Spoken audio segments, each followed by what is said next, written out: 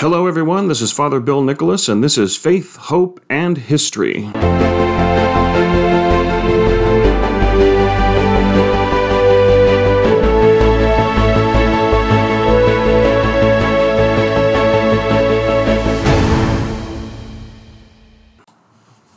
Greetings and welcome, everybody. It is Friday, November 19th, 2021. It was on this day in 1831 that the 20th President of the United States, James A. Garfield, was born in Orange Township, Ohio. He would go on to be elected the 20th President, only to be shot 3 months into his first term and die 6 months after taking office. The second President to die by an assassin's bullet, and the fourth President to die in office. It was also on this day in 1959 that the movie Ben-Hur opened at the Loews State Theater in New York City.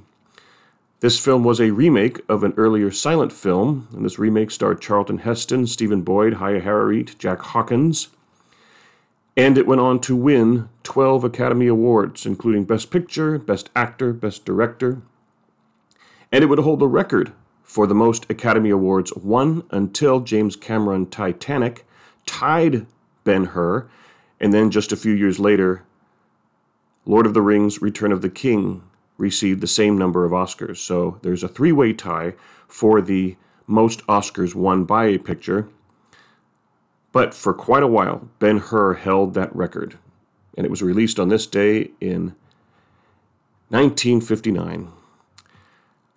But I think most importantly, it was on this day in 1863 that President Abraham Lincoln delivered what is arguably the greatest speech in American history, and perhaps one of the greatest speeches in history, period. And that is on this day, Lincoln delivered his Gettysburg Address to a crowd in Gettysburg, dedicating the cemetery to those fallen during the Civil War. And in many ways, I think that speech still resonates with our nation today. We may not be in a bloody civil war, in which a war is being fought between North and South or different factions, but we definitely see a divided country today between ideologies.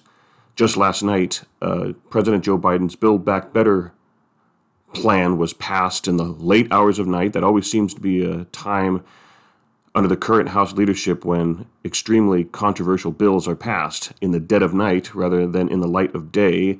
I seem to recall Jesus saying something that those in the darkness prefer the darkness because their deeds are not of the Lord, because they hate the light.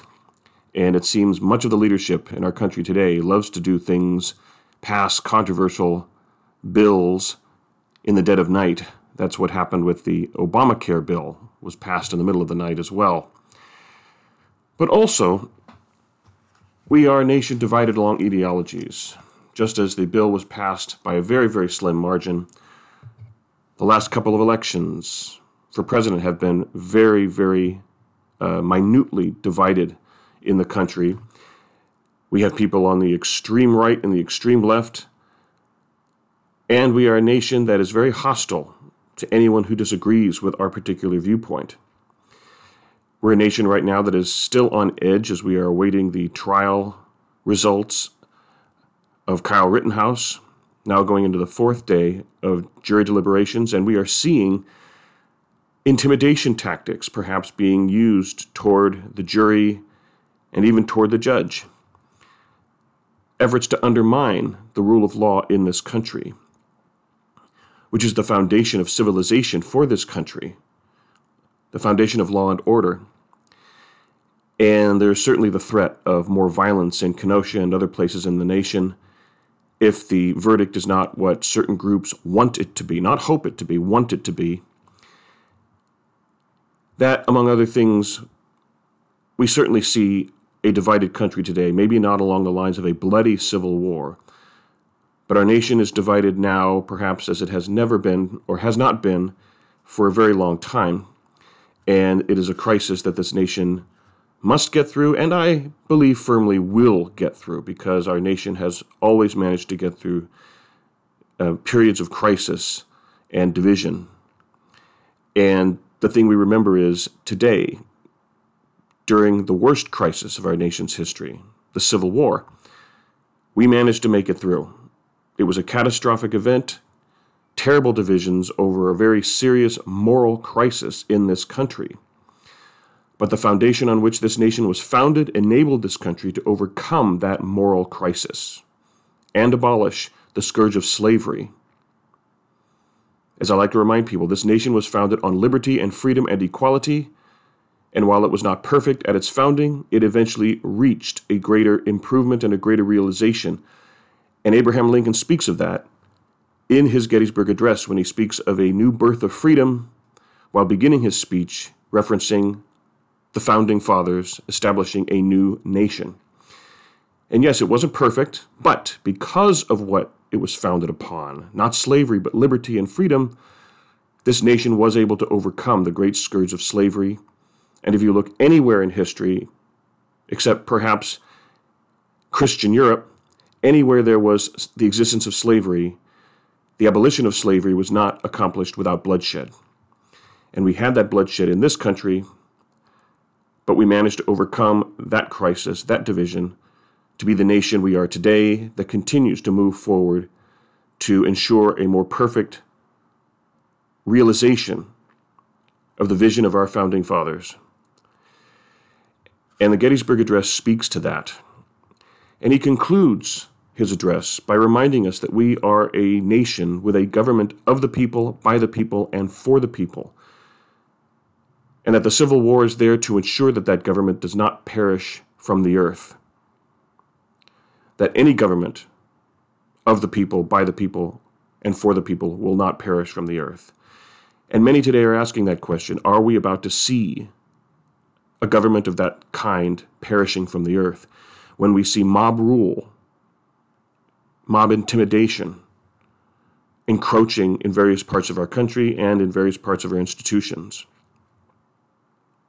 When we see Hollywood becoming a conduit of anti-American sentiment, when we see the media and pundits within the media speaking racist, anti-American rhetoric designed to tear down this country because of an imperfect past, forgetting how it overcame that imperfect past, when we see politicians speaking from their position of elected office, tearing down the very nation and the very government that enabled them to obtain that elected office.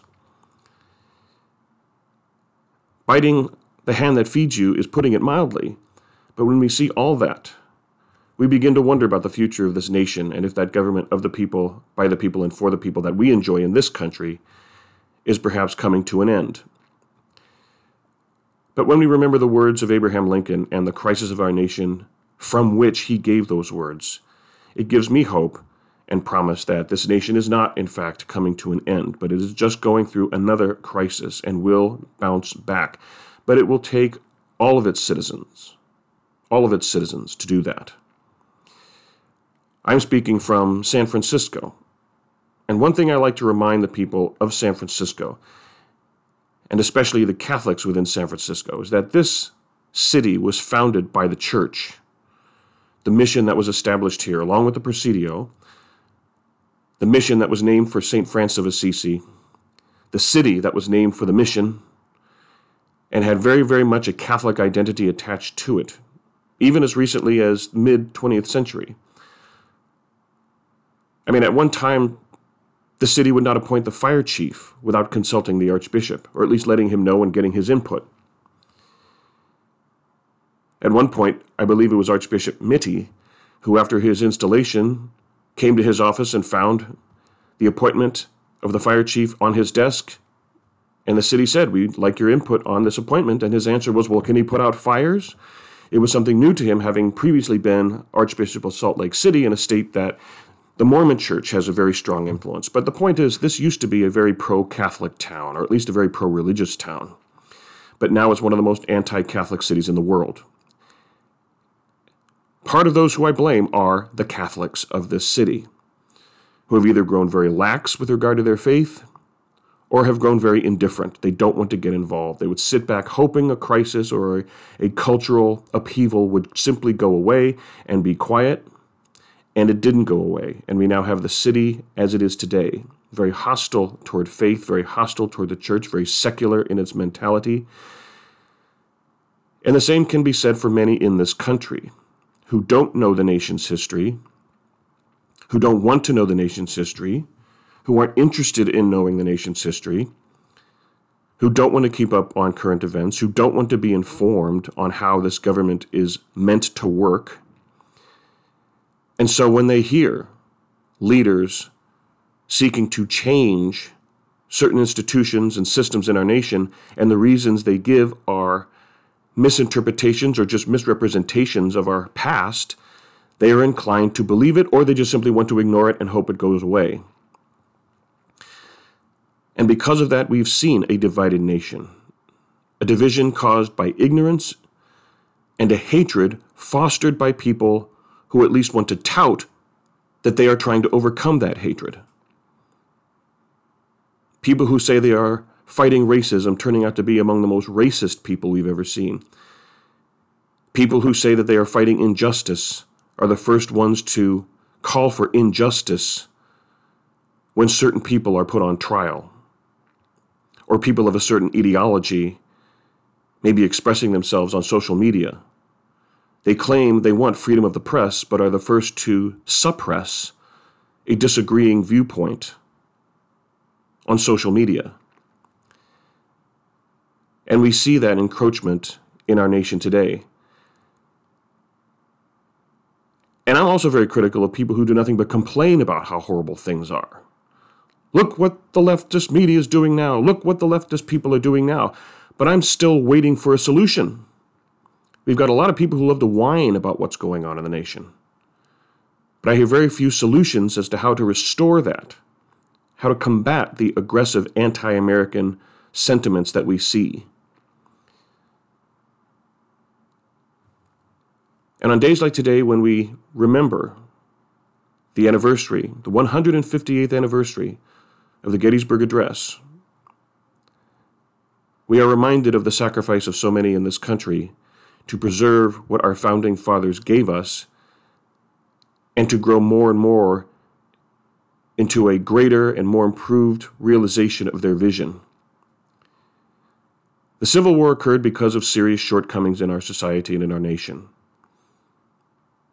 But because of the founding principles, we overcame that to be a nation that now, in the vast majority of its history, since the signing of the Constitution, has been without slavery, and a nation in which we can't imagine ever having slavery, let alone that it ever existed to begin with.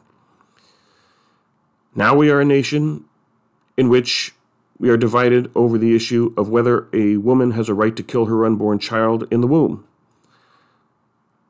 And hopefully, if the Civil War is any indication, perhaps in another 100 years we will be a nation that not only has that completely banned, but we will have been a nation that has grown morally in such a way that we cannot imagine ever having been a nation that allowed for such evil to happen among us. And for all we know, we might have statues being torn down because those figures were supporters of abortion. I hope not. We need to preserve our history, and we can't condemn leaders because they were people of their time. We can't condemn heroes because of certain flaws that they had. We need to look at the whole of them, and that's what history is about, the good and the bad, and learning from both. But we're reminded of our history and the history of our nation in the anniversary of the Gettysburg Address, which Abraham Lincoln does not deny what our nation is going through and why. But he says, from this we will have a new birth of freedom that will ensure government of the people, by the people, and for the people will continue, and the promise of liberty and freedom that our founding fathers gave us will be ensured for new generations and new peoples, as the Civil War did at that time. And so we need to ask ourselves, is this a nation that we want to endure? This nation established by our founding fathers, this nation that was not perfect in its founding, and it certainly is not perfect today. but inspired by the principles of its founding, which was not the principles of slavery, but the principles of liberty, was not the principles of death, but the principles of life, was not the principle of oppression, but the principle of the pursuit of happiness. That we will preserve that for future generations and improve upon where we are now, so as to more fully realize the vision of our founding fathers, perhaps more fully than they even realized at that time. But we pause today for the anniversary of the Gettysburg Address. And I believe just as we as a people of faith have our writings and our scriptures, the writings of our saints, the scriptures that are inspired by God, as a nation, any nation, but especially our nation, we have our proverbial scriptures. Whether they're inspired by God or not, we'll find that out in the kingdom that is to come. But the words of our founders and of our leaders throughout our history continue to resonate with us. And today we remember the words of Abraham Lincoln in a very brief speech that he himself did not think went well. In fact, in his words, he said, "It won't scour." But the speaker who spoke before him, who spoke for 2.5 hours, is said to have commented, "I wish I could flatter myself to believe that I captured the heart of the event in 2 hours as well as you did in 2 minutes." And this 2-minute speech encompasses the history of our nation and continues to speak to us today as we ask ourselves what kind of nation we want to be and how well we will preserve the legacy that has been handed down to us, even in the midst of the crisis in which we find our nation. And as Abraham Lincoln says, and I'll conclude with his words that echo down through the decades, over a century and a half since he said it. 7 years ago, our fathers brought forth on this continent a new nation, conceived in liberty and dedicated to the proposition that all men are created equal. Now we are engaged in a great civil war, testing whether that nation or any nation so conceived and so dedicated can long endure. We are met on a great battlefield of that war. We have come to dedicate a portion of that field as a final resting place for those who here gave their lives that that nation might live. It is altogether fitting and proper that we should do this. But in a larger sense, we cannot dedicate, we cannot consecrate, we cannot hallow this ground. The brave men living and dead who struggled here have consecrated it, far above our poor power to add or detract. The world will little note nor long remember what we say here, but it can never forget what they did here. It is for us, the living, rather, to be dedicated here to the unfinished work which they who fought here have thus far so nobly advanced. It is rather for us to be here dedicated to the great work remaining before us, that from these honored dead we take increased devotion to that cause for which they gave the last full measure of devotion, that we here highly resolve that these dead shall not have died in vain, and that this nation, under God, shall have a new birth of freedom, and that government of the people, by the people, and for the people shall not perish from the earth.